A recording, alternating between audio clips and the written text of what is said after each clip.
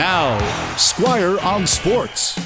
Sure, if you're a Vancouver Canuck fan who was around in 2011, it's hard to have any love for any player who was on the Bruins. People even hated Milan Lucic after that series, and he was a Vancouver guy who won the Memorial Cup with the Giants.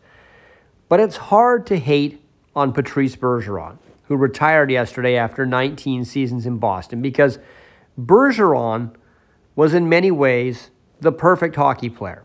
At least a lot of people in the NHL thought so.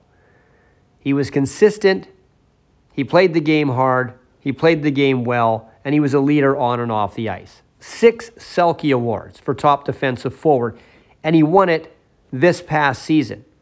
So even though he's retiring at the age of 38, he won an award just a few months ago. He could have played another year, and he wouldn't have just been hanging around.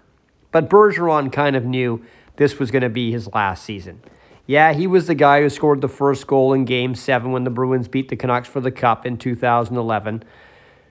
But he was on 2 Olympic gold medal teams for Canada. He won a World Championship for Canada, a World Junior Championship for Canada, even a Spengler Cup for Canada. And the toughest thing for the Bruins players this year was after that amazing regular season, losing in the first round against Florida meant that they couldn't give Bergeron a Stanley Cup in his final season. But he will be in the Hall of Fame as soon as he's eligible.